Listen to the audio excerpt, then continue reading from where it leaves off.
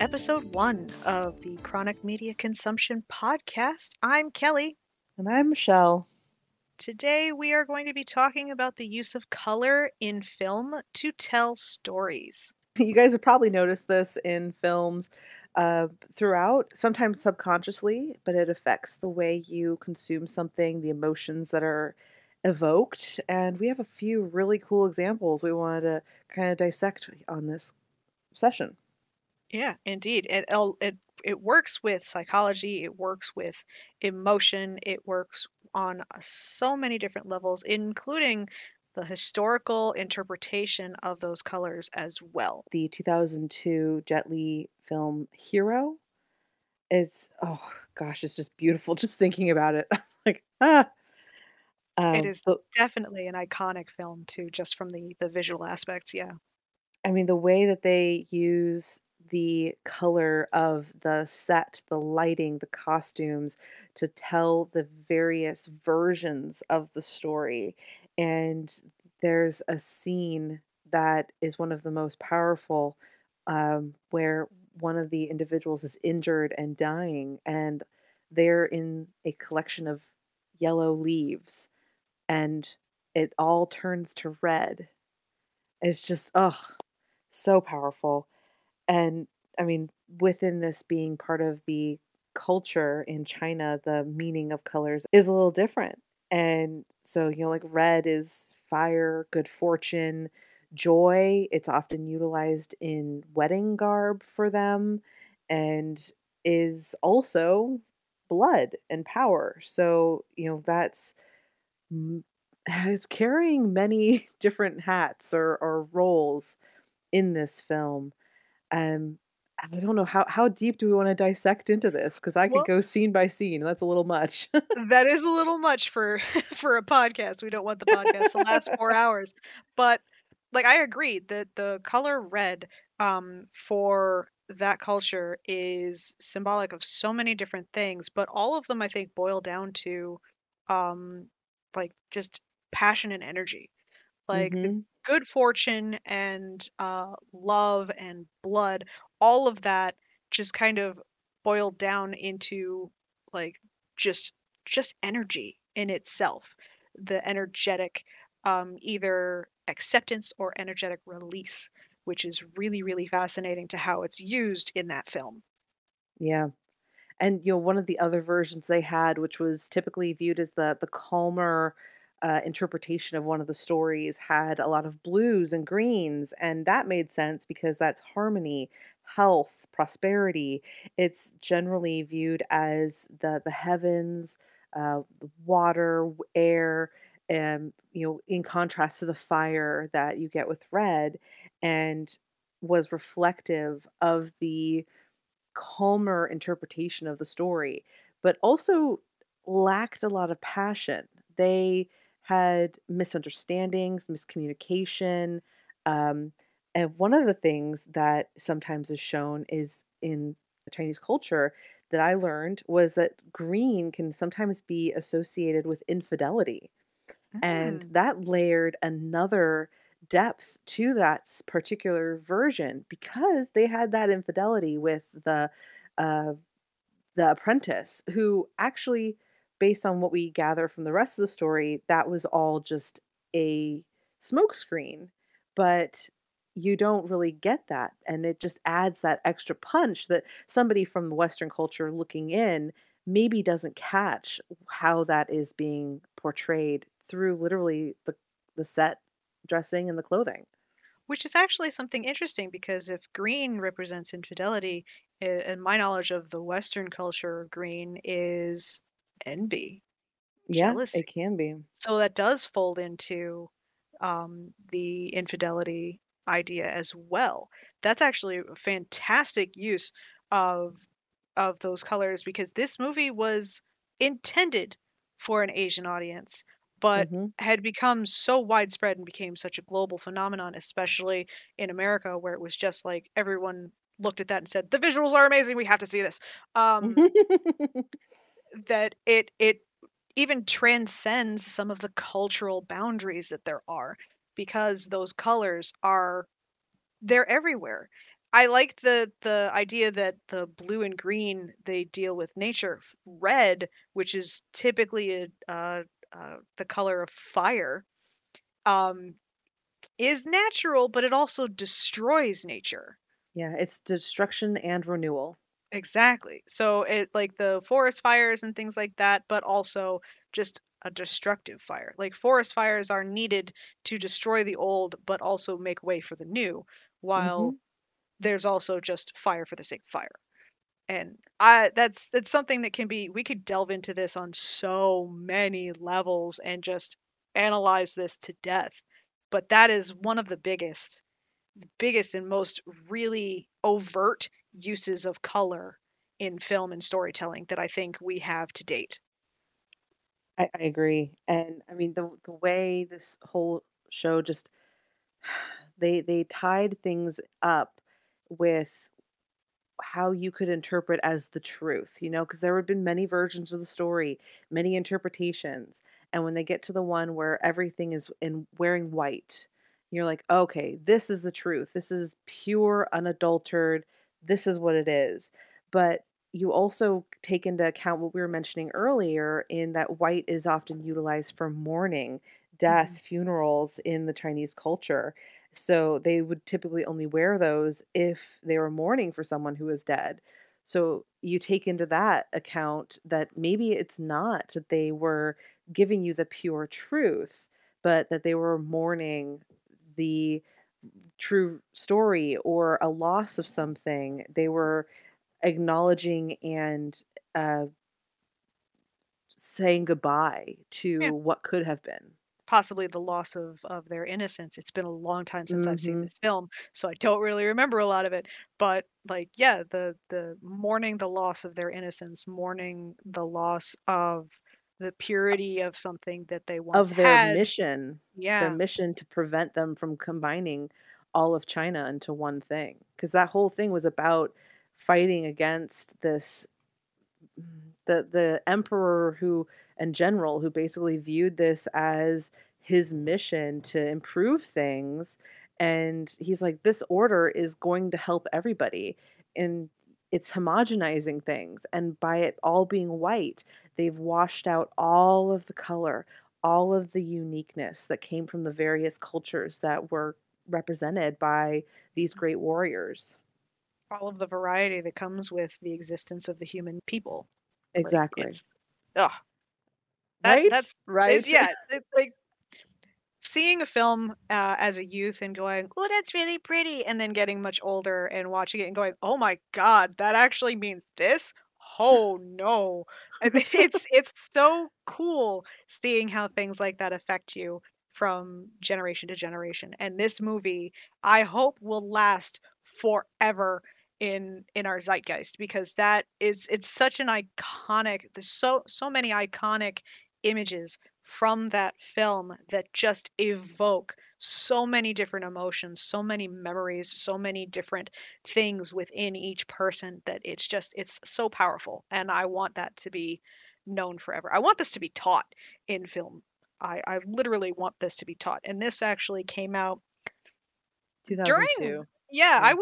I was in college at the time, so I could they could have chosen to do this in one of my film courses. They did not because they were obsessed with Hitchcock westerns and Paul Verhoeven for some reason.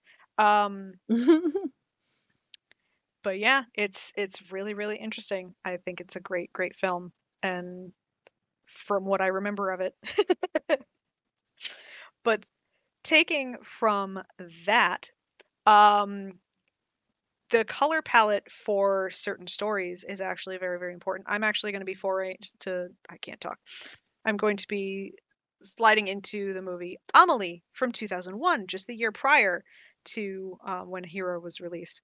Amelie is a French film that has a very, very specific, very saturated look. It is um, almost entirely shot in the green yellow color palette where basically everything is like this almost not really sickly, but kind of a natural green yellow in the background with bright pops of bright red and bright blue. The blue I find out from watching some little behind the scenes vignettes. The blue was almost always digitally added in after the fact to help balance the the frame that was shown in each scene. Because if everything is green yellow with a little bit of red, it kind of starts to feel sickly, and we didn't Yeah, want that. it blends it together too much. Exactly.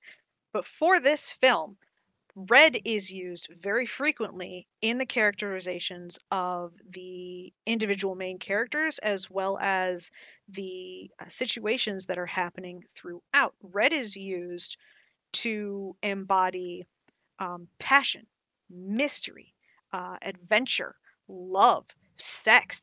It's really interesting how it is used. There are scenes, the two main characters, Amelie and Nino. Amelie is the one that we follow throughout the majority of the film. She is she's driven by her passion for life, but also held back in a way. Mostly she's held back because of the fact that when she was very, very young, she was kind of neglected as a child. Um, and every time her father, who was a physician, would listen to her heart, just that little bit of human contact would make her heart race. And he thought that she had a heart condition. So he sheltered her and kept her safe, especially after the death of his wife. So her being that sheltered person, but also viewing everything with this passion, this knowledge for wanting the adventure, wanting somebody to connect to, is shown through this red color. Yeah, she Um, always has that zeal for life. exactly when she skips stones on the Seine, when she starts doing her little manipulations of the two people in the cafe that she works in, and the two of them end up having a wild, sexy time in the bathroom. Red is featured very predominantly during that scene as well. For Nino, red is a little bit different for him. He works in a sex shop. Red is everywhere in the sex shop because of Yeah, course it is. it's oversaturated. Yeah. But I believe, if I recall correctly, the red is also used in his photo journals that he keeps. That's the cover of his photo journals. Are bright red, and he goes through and he's taking the the discarded photos from photo booths. That's a little thing that he collects, which is fun because why? He just takes people's discarded photos, whether they didn't like them because their eyes were closed or they were blurred or something. But he sees this one person, this bald man, everywhere he goes, and he's like, "Who is this person?" This is something that's driving a mystery for him. The bald man, who you later, spoilers, discover is a photo booth technician. He's there to fix the photo booths, has bright red shoes.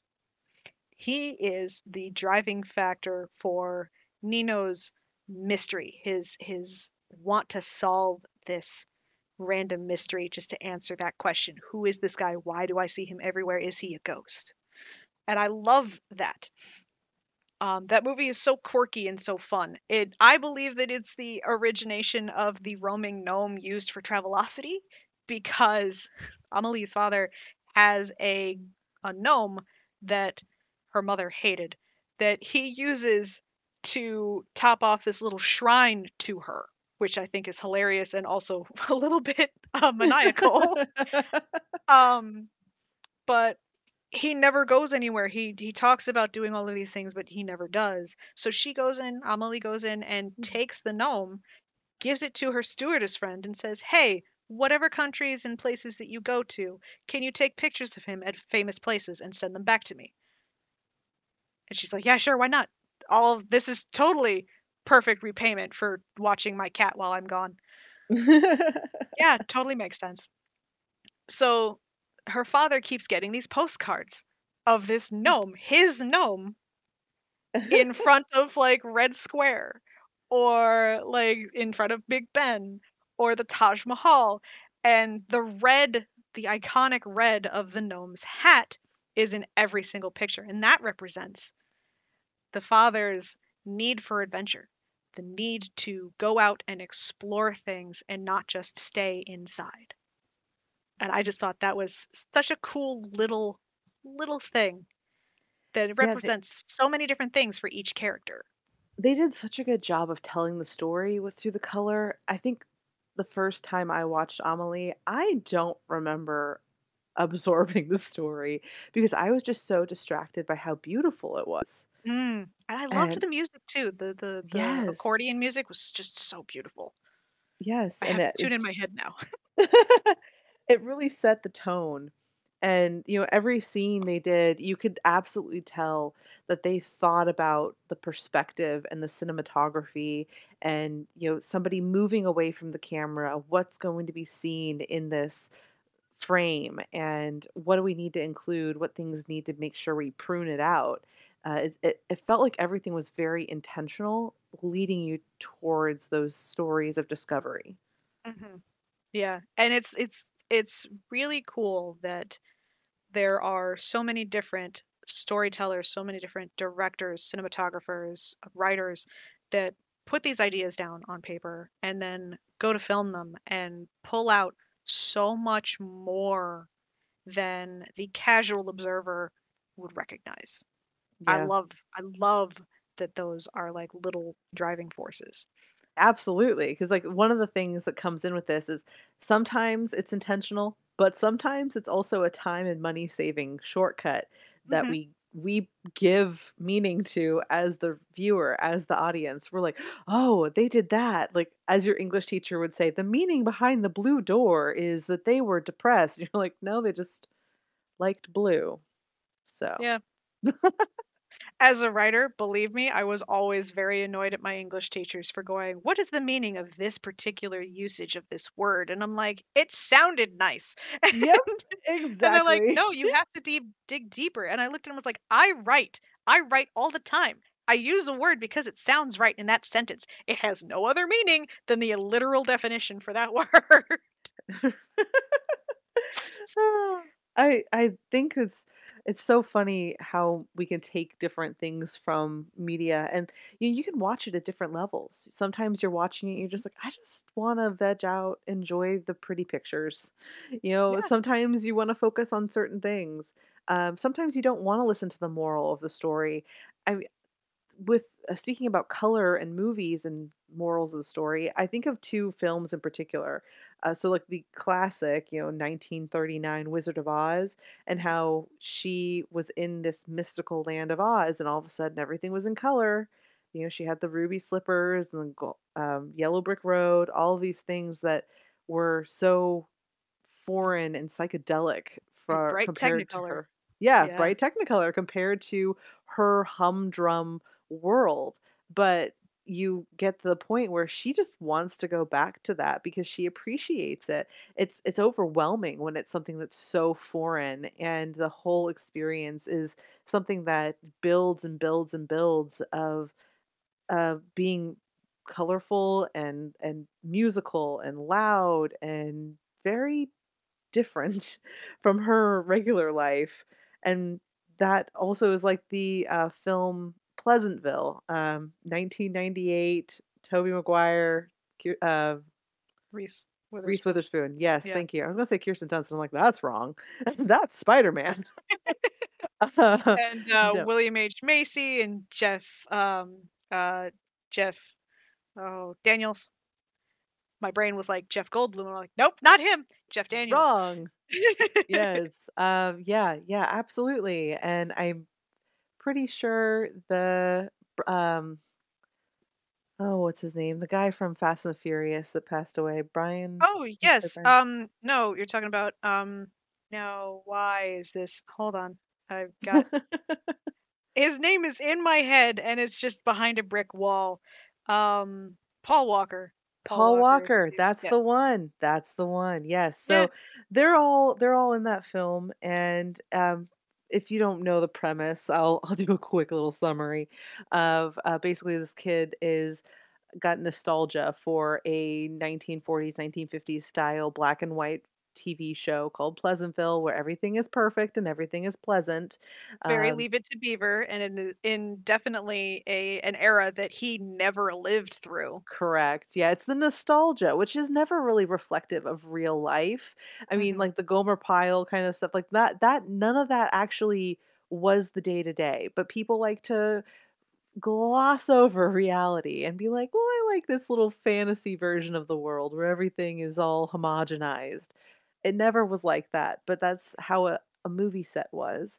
And so he has the opportunity to actually dive into that, and him and his sister go through the experience, but they realize that what makes life interesting and worth living for them is the passion and the mistakes you can make, those crazy decisions that can be made, and it slowly starts infecting Pleasantville and just turning people to color from their black and white humdrum life. And that is such a interesting juxtaposition from where Wizard of Oz, they're basically like, "Hey, you should be happy with what you have. It gets overwhelming if it's too colorful." Versus, just 60 years later. Yeah, 60 I was years gonna say, later, "Well, math, it's fine. 60 years later, they're talking about it in the opposite, where it's like you shouldn't have that nostalgia and be content with how things are. You should be passionate, go after the things you love, make out with somebody at Lover's Lane, do that painting, eat that amazing food, get out of that loveless marriage, like be authentic and joyful. And it's so interesting how different the 1930s version to the 1990s version is in representing these characters and how the emotion reaction to color versus black and white is and how they completely uh, skew. And I don't know how somebody who was initially watching The Wizard of Oz and was in the 1990s, sorry, 1930s, saw the Pleasantville story. I don't know how they would interpret it because they wouldn't have the context that we have. right." And there are so many different layers to Pleasantville alone that can be interpreted. Like Mhm. when I was watching that when it first came out, which was, oh God, 1998. Ooh, I was in Yes, high school. correct. Um, so when I was first watching that, especially when they had the signs in the window saying no coloreds allowed, like Mhm. my brain was like, oh, obvious ties to racial inequality in the 50s. Um, duh, duh, duh. But there's actually so much more involved, especially considering this is a pretty white film. Let's be Yes. fair. There's is there a single person of color in the entire film? I don't think Not so. probably no named characters. I don't even know if there's any that speak named. I'm not sure that they're even Yeah. physically in the background, other than in the very beginning when Tobey Maguire and Reese Witherspoon are at like their high school. Um, And it's very clearly this romanticized version that is kind of the I hate to say this, but it's accurate. Is like that white supremacist view of how mhm. Americana is, and it's never been this ever. The quote unquote traditional values of white America. Um, oh, we're getting Ugh. so deep. But yes, Yes. but yes, like Pleasantville was partially it was an allegory for race relations. In America during the 50s, but I think it's also so much more than that. Like what you were mentioning, that it's the relationship of wanting to be your true self. A lot of these people that start suddenly becoming colorized um, are experiencing things that they would not have experienced in their previous black and white lives, where the Toby Maguire's the mother's character where she experiences an orgasm for the first For time, the and first boom, time. Yeah. she's suddenly in How color. depressing is Um, that? yeah, Right? like Like you've how had two kids, you've been in this marriage for who knows how long with yeah. teenage kids, and you've never once gotten the O. That is upsetting. Oh, and the Um, the symbolism they had with that, following that, was when the tree The was lit tree on just burst fire, into flame. and Yes. it's like, "Oh, okay, so this is like the burning bush, the message from God, the strike of inspiration," and I think the most interesting part of that, because, I mean, for the time being, that was the only color, and everyone was like, "What the heck is happening?" And that's when you realize they can see color as well, but Yeah. they don't know how to process it, is when the firefighters came, and they're normally, like, getting a kitten out of a tree. They've Yeah. never seen a fire.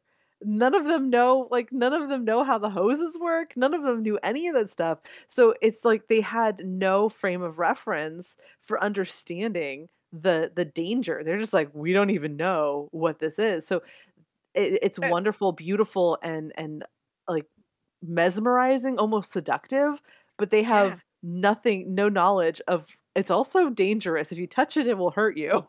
Yeah, and you look at all of the other characters that eventually become colorized in this. I mean, we'll just start with the mom again. Um, she experiences an orgasm for the first time, and suddenly she is in Technicolor. Mhm. Um, and she immediately goes, "What do I do? Look at me. I don't know what to do with myself. How do I hide this?" She wants to hide herself because she doesn't want to expose her true nature to the rest of the world. Yeah. And the teenagers are already the ones that are predominantly becoming colorized at this point as well, because Reese Witherspoon gets around in this Yep. film. Yep. um, She is teaching them lessons. Honestly, when that Paul like Walker when Paul Walker first gets his first orgasm, hello. Um, And then basically Lover's Lane is the first place that is in full color, and that transition of oh, the coming from the black and trees and white everything. Pleasantville, Oh, going down with the cherry blossoms almost flowers. falling in pink Yes. against this black and white background, and then you're suddenly in Lover's Lane and everything is green and blue and pink and red, and it's just so gorgeous. And it's like, this is where you go to be yourself. This is where you go to be free. When the people started reading the books that were blank, when the Yes. stories suddenly started coming to life, and then they started gaining knowledge, and then they could be themselves, like, that was such a huge thing. It was such a great movie and so important, and I think so many people lost sight of what it was really about. Yeah. I mean, um and the great thing about this with Reese Witherspoon's character is she was coming from a perspective of like, oh, this stuff is so stupid. I'm going to do the things I've always done.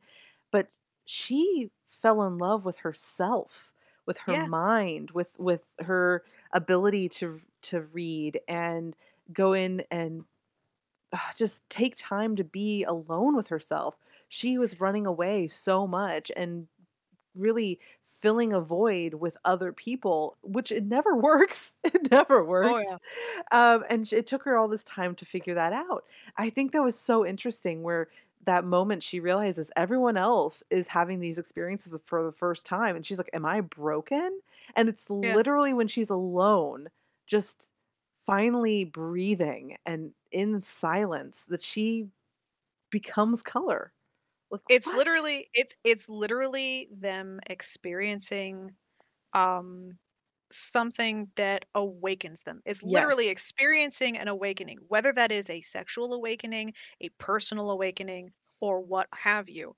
That awakening was so well done in this film. Like, for Tobey Maguire was one of the last people of the main cast to become colorized, and he doesn't become colorized. He's trying to stay in this He wants everything to original. stay the way it was because he Yeah, the doesn't Leave It even to Beaver. Mhm. That whole Leave It to Beaver, like, no, this is 1950s. Everything's supposed to be black and white. That's the way it is. And he doesn't become colorized until he defends his mother character Yes, from being attacked. And as soon as he throws that first punch, boom, he's in color. because he's finally the way I view it is they're living in the moment. Beforehand, they were just going through the motions, but they They were weren't following the really script. They were exactly. literally following the script. Exactly. And then they finally start living. Yeah. The soda fountain guy where he gets into the painting and how he sees the world, that is also the one of my favorite tools that the filmmakers did because it gives the viewers a lens to look at the world. Hmm. He is the person we're looking through this world from because he's the one who's coming from the perspective of Pleasantville, not an outsider. He is from Pleasantville, and it's like through him we're seeing this transformation. And his excitement and also unease, fear, they just wanted to do things as much as they could, but they have this innocence that it's new. He's one of the perfect examples. Jeff Daniels plays Yes. the soda shop guy, and oh, he was the perfect example of all of these different stages. Yep. You see these you see like the mother character terrified of what people are going to think of her, um, and then kind of becoming herself with Jeff Daniels as the painter. But early in the film, when Tobey Maguire shows up late to his shift, he sees Jeff Daniels standing there wiping down the counter, the same spot that he's been wiping for several minutes now, so much that he's rubbed through the color, the Mhm. paint on the linoleum or whatever it is on top of that counter because he's like, well, you do this and then I do that and then you do this and then I do that and you didn't hear, so I just kept doing this. And he's a broken record. He's stuck to the script, but because there's nobody there to enact the progression of the script, he doesn't know what else to do.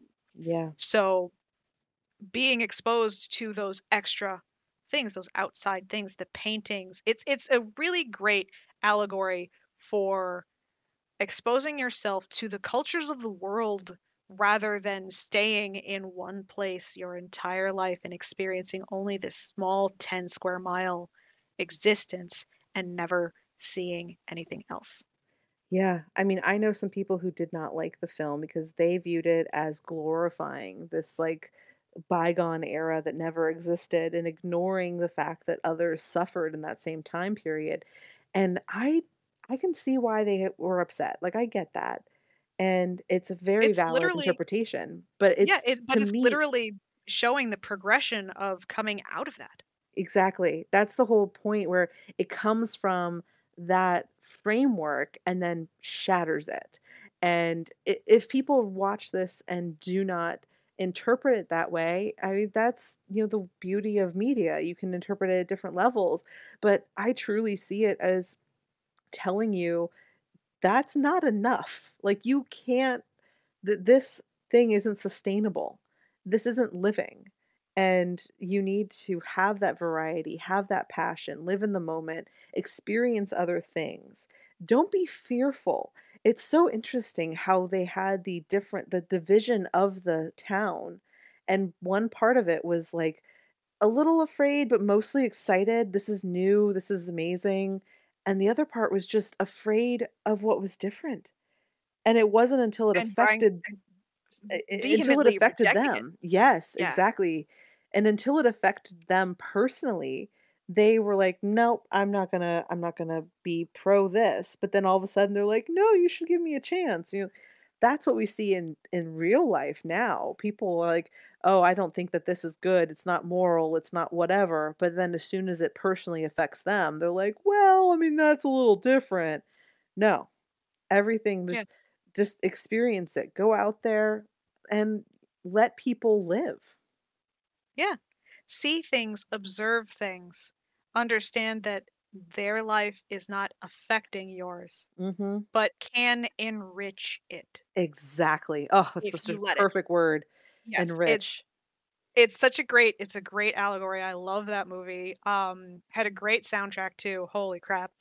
Um, and this actually is a perfect transition into the use of the lack of color Yeah. to also tell a story, which is where we're transitioning into my film, Psycho. I saw Psycho probably when I was in high school, maybe in passing.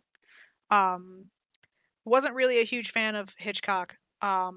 When I went into college and took a film course specifically on Alfred Hitchcock, where we go into the films of Vertigo and Psycho and Rear Window, and I don't know why they all end with O. Strangers on a Train, The Lady Vanishes, like these films that spanned several decades, because Alfred Hitchcock was making films starting before I think they even made talkies, before they brought sound to film. And he ended up even remaking some of his films for later generations. He took um, The Lady Vanishes, he made that twice, once without sound and once with. And then I think uh, The Man Who Knew Too Much, I think he also made that twice. But Psycho, in particular, was made in 1960. This is very important because at that time, color had already been exposed in film. It had almost For a it was while. starting to become the standard. Yeah, in the 1950s, the late 1950s, film was becoming colorized as a standard practice. So the fact that Alfred Hitchcock, who had made colorized films prior to this, specifically requested from the production company that he make this film in black and white, the production company was fighting against him, saying, no, everyone's doing things in color now, you have to do things in color, you're going to lose us money if you make something in boring old black and white. And he fought tooth and nail to get it to be black and white, specifically because of how it would affect the story. And the story, for those of you who don't know, I don't know where you've been, living under a rock, whatever, this movie's been out for 60 years, my god. um the story is about, basically, a woman who is already kind of skirting the line of good and bad at the very beginning of the film, decides to do something fairly very bad and runs away from everything. And then while she's in the Bates Motel, she has a change of heart and decides, you know what? I'm going to go back and I'm going to do what's right. But she doesn't have the chance to actually enact that decision because she's brutally murdered. The rest of the film is her sister and, I think, ex-lover? I don't remember. Trying to search for her, to find where she went and what happened to her, and ending up at that Bates Motel and uncovering all of it. That is a very, very brief explanation of what that film is.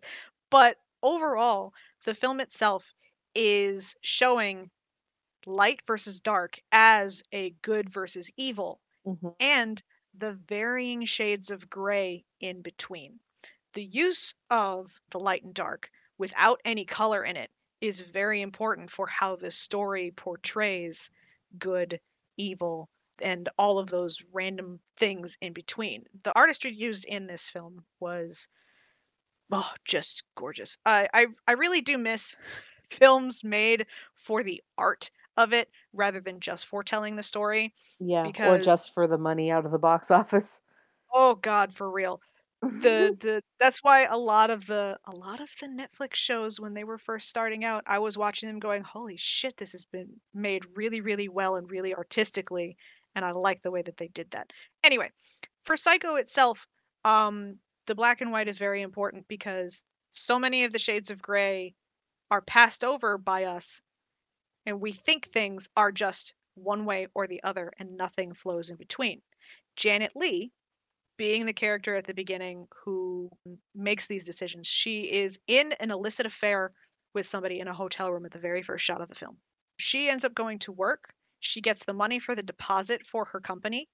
And instead of going to the bank and depositing that cash, she buys a car, and she drives across country. She wants to escape from it all. She thinks that this is the only way that she can be who she wants to be. And the focus on her, there's a scene where she's driving in complete darkness. It is almost pitch black everywhere around her. You see some cars going by her, but the lights from behind her are reflected in the rearview mirror and just highlight her eyes in this bright white. Everything else is gray fading to black around her. The stark color, really, the Yeah, brightness of it really is arresting. the contrast is so poignant, and it's showing that she has this outlook that she thinks she's going for good. She thinks that she is doing all of this for a good cause while being shrouded in a really dark, dark reasoning behind it, a really dark action. Mhm. And it's not until she is forced to have to go to this hotel in the light of day the following day that she kind of looks at herself and realizes she did something really awful. She shouldn't have done it, and decides, you know what? I have to turn around and go back. But before she does that, she steps into a shower where she's almost literally washing away her sins, washing herself clean in this bright white tiled bathroom. And then Mrs. Bates comes and kills her. So The she big does not have. reveal. The big reveal. Well, the big reveal is that it's not Mrs. Bates, but okay. Yep, Um, I know. But but yeah, the fact that she is literally trying to rid herself of the wrongdoing that she did in the shower, in this bright white shower, and the contrast of her being killed by this person in shadow. You don't see their face, and they're in dark colors. Is just that's when the true evil takes her. And then from then on, the rest of the film is still experimenting between this light and this dark, this good and this evil. And it's so important that that film was done in black and white that when Gus Van Sant decided to make a colorized reboot in like the 90s, that it did not do as well as the original. It wasn't as impactful as the original. Because the colorized version is like, yeah, okay, we get it. It's a murder thing. Whatever. yeah, I genuinely don't remember that film, but I've seen it because I remember being impressed with Vince Vaughn's acting in it, but Hmm. and his characterizations, but it had such a minimal impact compared to the original. It was also a shot for shot remake. Mhm. It's shot for shot. They took the movie and copy pasted with different characters on a colored set. They used the same sets that they had.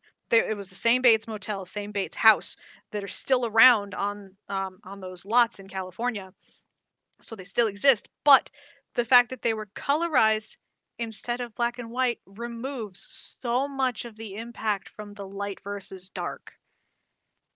It was very upsetting, and it makes it less powerful.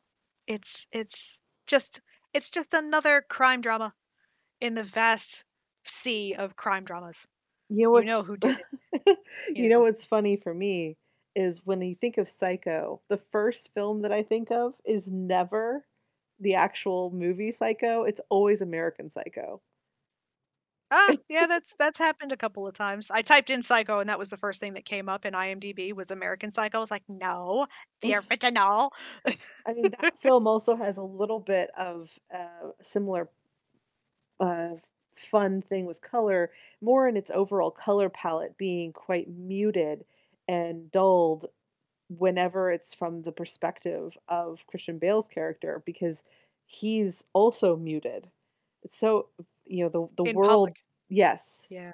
the world just seems uh like it's coming through a sepia or gray lens of just everything's dulled and then blood is just vibrant and wonderful and red. Like the demoralizing gray prison of a corporate America Yes, versus his passion for pain and torture, just explicit in that vibrant red blood. Yeah, exactly. Yeah, see yeah. like those pops of color. Uh, with Slumdog Millionaire, that's one of the other films that I enjoyed the symbolism for, and it's one of those things that makes me think about how in media a lot of the time they put like a foreign filter on stuff like we're Oh in yeah. India, make everything amber colored. Oh, um we're in Mexico, everything has to be kind of yellowy toned. They always have those different tints. So then when you actually go to the country, you're like, oh, it's not yellow. That's interesting. I But really wouldn't know. I haven't been to any other countries, but I believe you that the color of the world doesn't just change when you go to a different location. magically. Unless they have some severe pollution issues, which let's face it, some places do. No, everything doesn't turn purple if you go to like Africa. Yes. Wow, that is a weird one. And then it's not suddenly just magically gray over in, like, it's always gray in London, and you're like, I mean, sometimes the weather's gray, but, like, you don't look at the buildings and go, "Hmm, they're gray." Yes. Yeah. But with Slumdog Millionaire, they have, a very I feel they did a very good job of showing the story, uh, the emotional story through this and their use of color, particularly with the use of the color yellow, which my understanding of colors is with that it's often a color for gold, radiance, um, uh, Nope.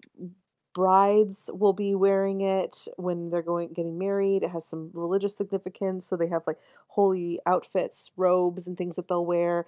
It's often associated with turmeric, which is that wonderful. It's a spice, right? Yes, it is wonderful spice. I absolutely love coconut milk turmeric. That's like a wonderful drink right there.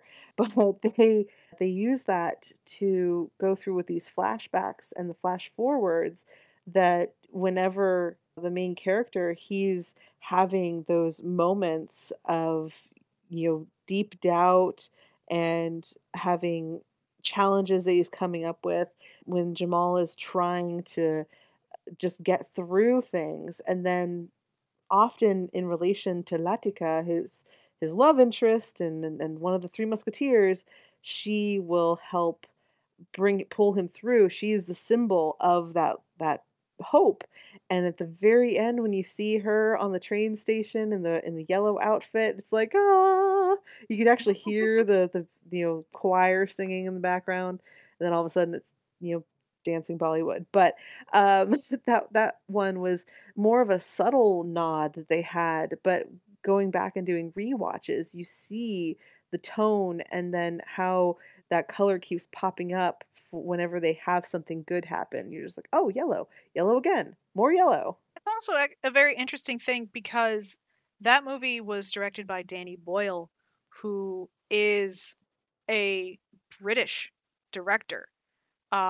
And the fact that he went from doing things like Train Spotting and 28 Days Later and did Slumdog Millionaire, a movie that is based solely in India, um, and still was able to capture some of the Indian culture as it was in the experience. I thought that was very, very powerful.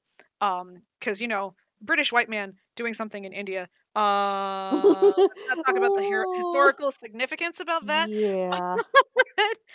But the Yeah. fact that he was still able to do something decent with it was really actually very cool.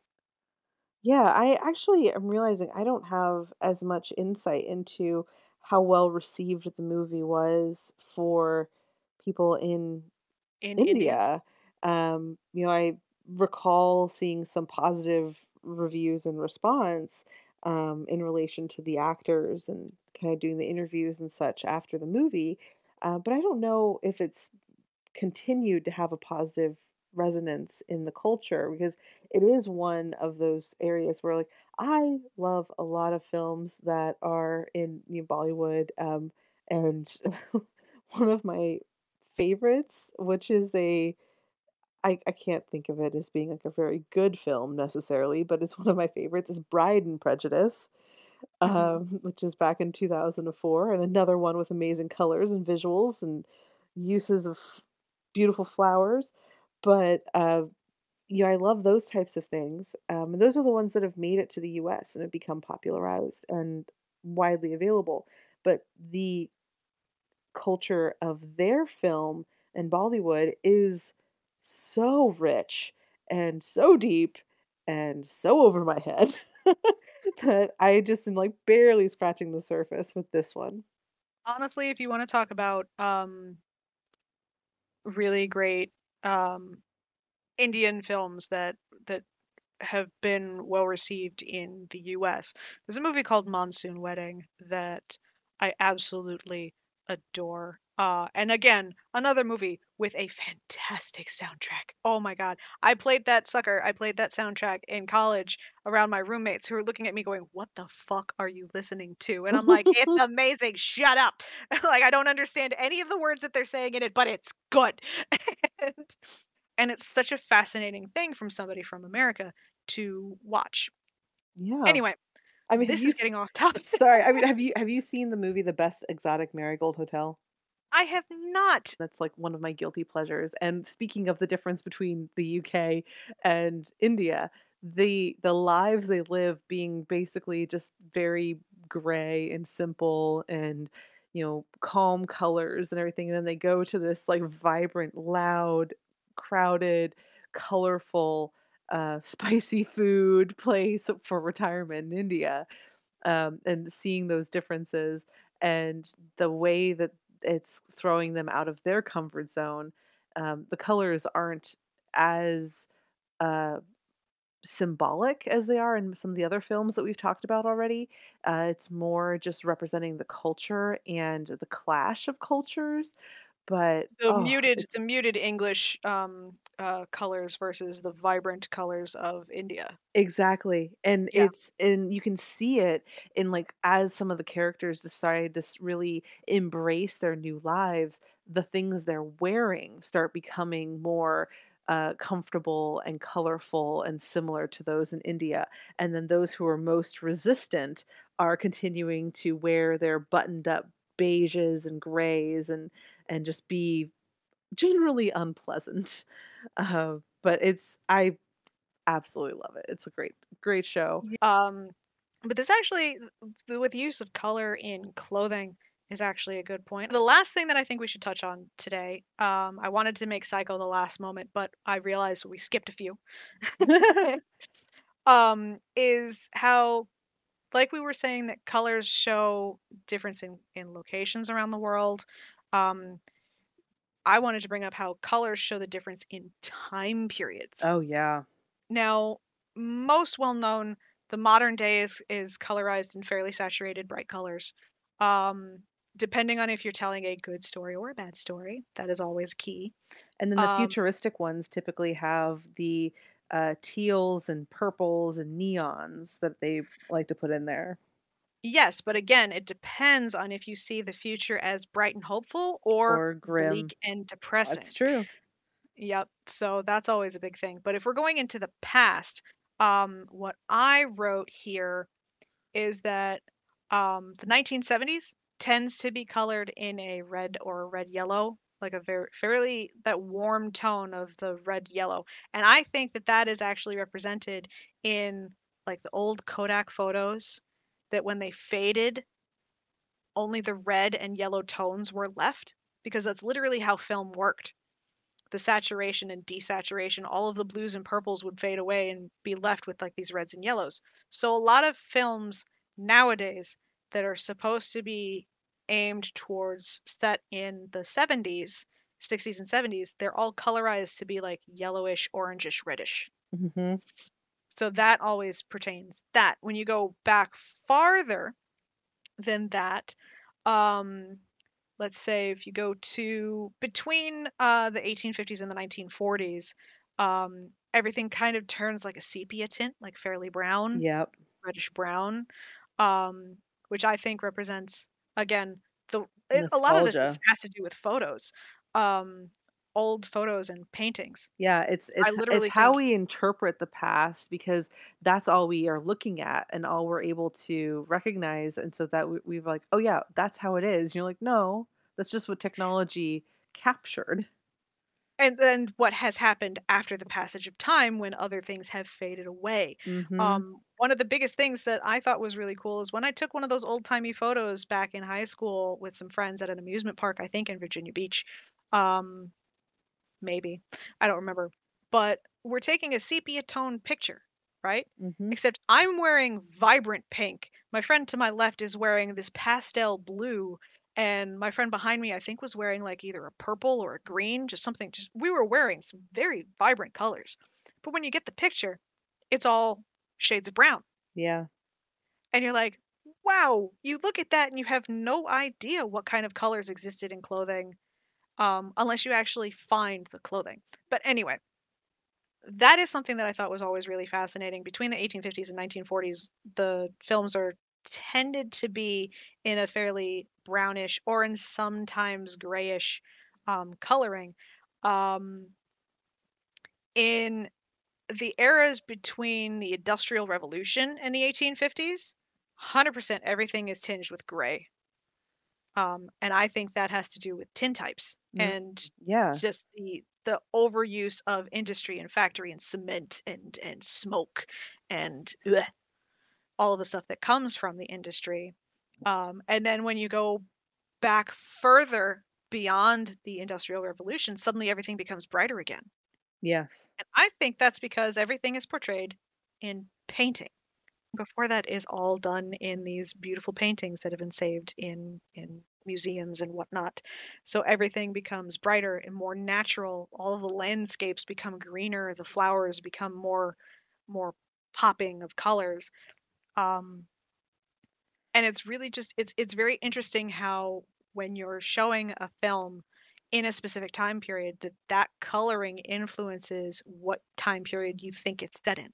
Exactly. It's so interesting, and the reality of things is like when you're pulling from like a painting, or if you're pulling costume ideas from exigent garments, things that already are in existence that have survived to this point, you have a very limited view of what is there because the painting is dependent upon who was wealthy enough to have a painting, which paintings survived, were they taken care of? Many of them need to be restored and they're grimy, and that makes everything darker and dingier. Clothing, the things that survived, are often those that were not worn very often, were not passed down to other generations, were not Mhm. resized or fitted for new fashions, and they often lose their colors and fade over time. So our interpretation is like it was this nice pale pastel pink when originally it was this vibrant magenta with like Oh, peacock feathers. like Barbie pink, like, Yes. "Hey, here I come in my Corvette." Right?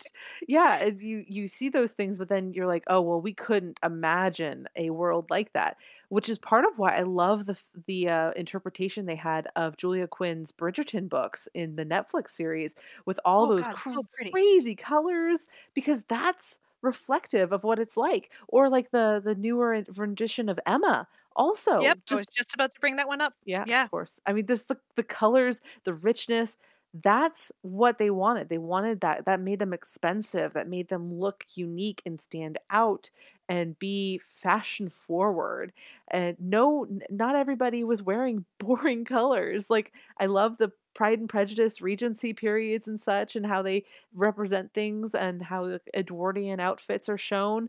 But that's not all there was. Like what we have is black and white um, prints, or was printmaking stuff. They have the cutouts, woodcuts of what they used to look like, and you're like, this is what it was. And you're like, yeah, but that's just an outline. That doesn't tell you anything. Yeah, just looking at old patterns from magazines like sewing magazines from the 1950s, the 40s. Mhm. Um, because let me tell you, my mother sewed up a storm Mhm. um back in the day. Because during those times, um, you were taught to sew because clothes weren't readily available in just a standard range of sizes. You had to make it yourself or you had to buy it and then tailor it to your size. People don't do that anymore unless you got money to actually go and get somebody to do it for you. But back in the day, like my mother had outfits that she had an outfit that was stolen from her in school. And the only reason she got to prove that the person was wearing her clothing was because she sewed a label in that had her name on it. And she's like, "Look, she's wearing it. It says a Carol Lynn design." And I thought that was just like that's something that we don't do anymore. Why Mm-mm. is that not a thing? But yeah, like the patterns that are still around, they they were the patterns. You look at the magazines again, the color fades. The paper um, wrappings that the patterns on this very flimsy paper came in, like those, the colors on them fade. So what Mhm. you think is like this kind of orangey, weird color was actually like a vibrant red, or may have even been like a maroon. But because of so much time has passed and you don't know if it was kept in a window where it's gotten sun damage, all of this stuff factors into what we perceive as what the past used to look like and what it actually looked like. But we also have to keep in mind that that's what the audience's perspective is. So even if we correct it and we do what is historically accurate, they may be, Some like, people will really fight against it. confused and yeah, fight Hmm. against it, and they're like, "Well, so is this like a are they doing reenactments?" You're like, "No, this is supposed to be real," and they're like, "Well, that's not what I know." So that's part of the balancing act that has to be done to, keep things within their expectation, but also, accurate enough that it's faithful to the story. Indeed. I wanted to touch on how to talk to girls at parties, and the use of color in that, but I think we've been going on for a little over an hour at this point. We've been talking all day so far. Yes. Yes. Um, I need to go and do other things because adulting, like, what is that bullshit? yeah, I need to eat at some point today. Oh, good lord, Um, you haven't eaten all day, yeah. but I mean, it's still this is a fantastic episode one. I This is kind of the stuff that we want to go into, how interpretations are important, how intentions are important, and how the storytelling through certain aspects is something that we can always dig deeper into. And it's going to be so much fun to cover all this I'm stuff. just Oh my so God. thankful that you guys are gonna be able to join us along this journey as we learn how to Yes. communicate our ideas better, be better prepared, have examples, and Yeah, when have we things that work.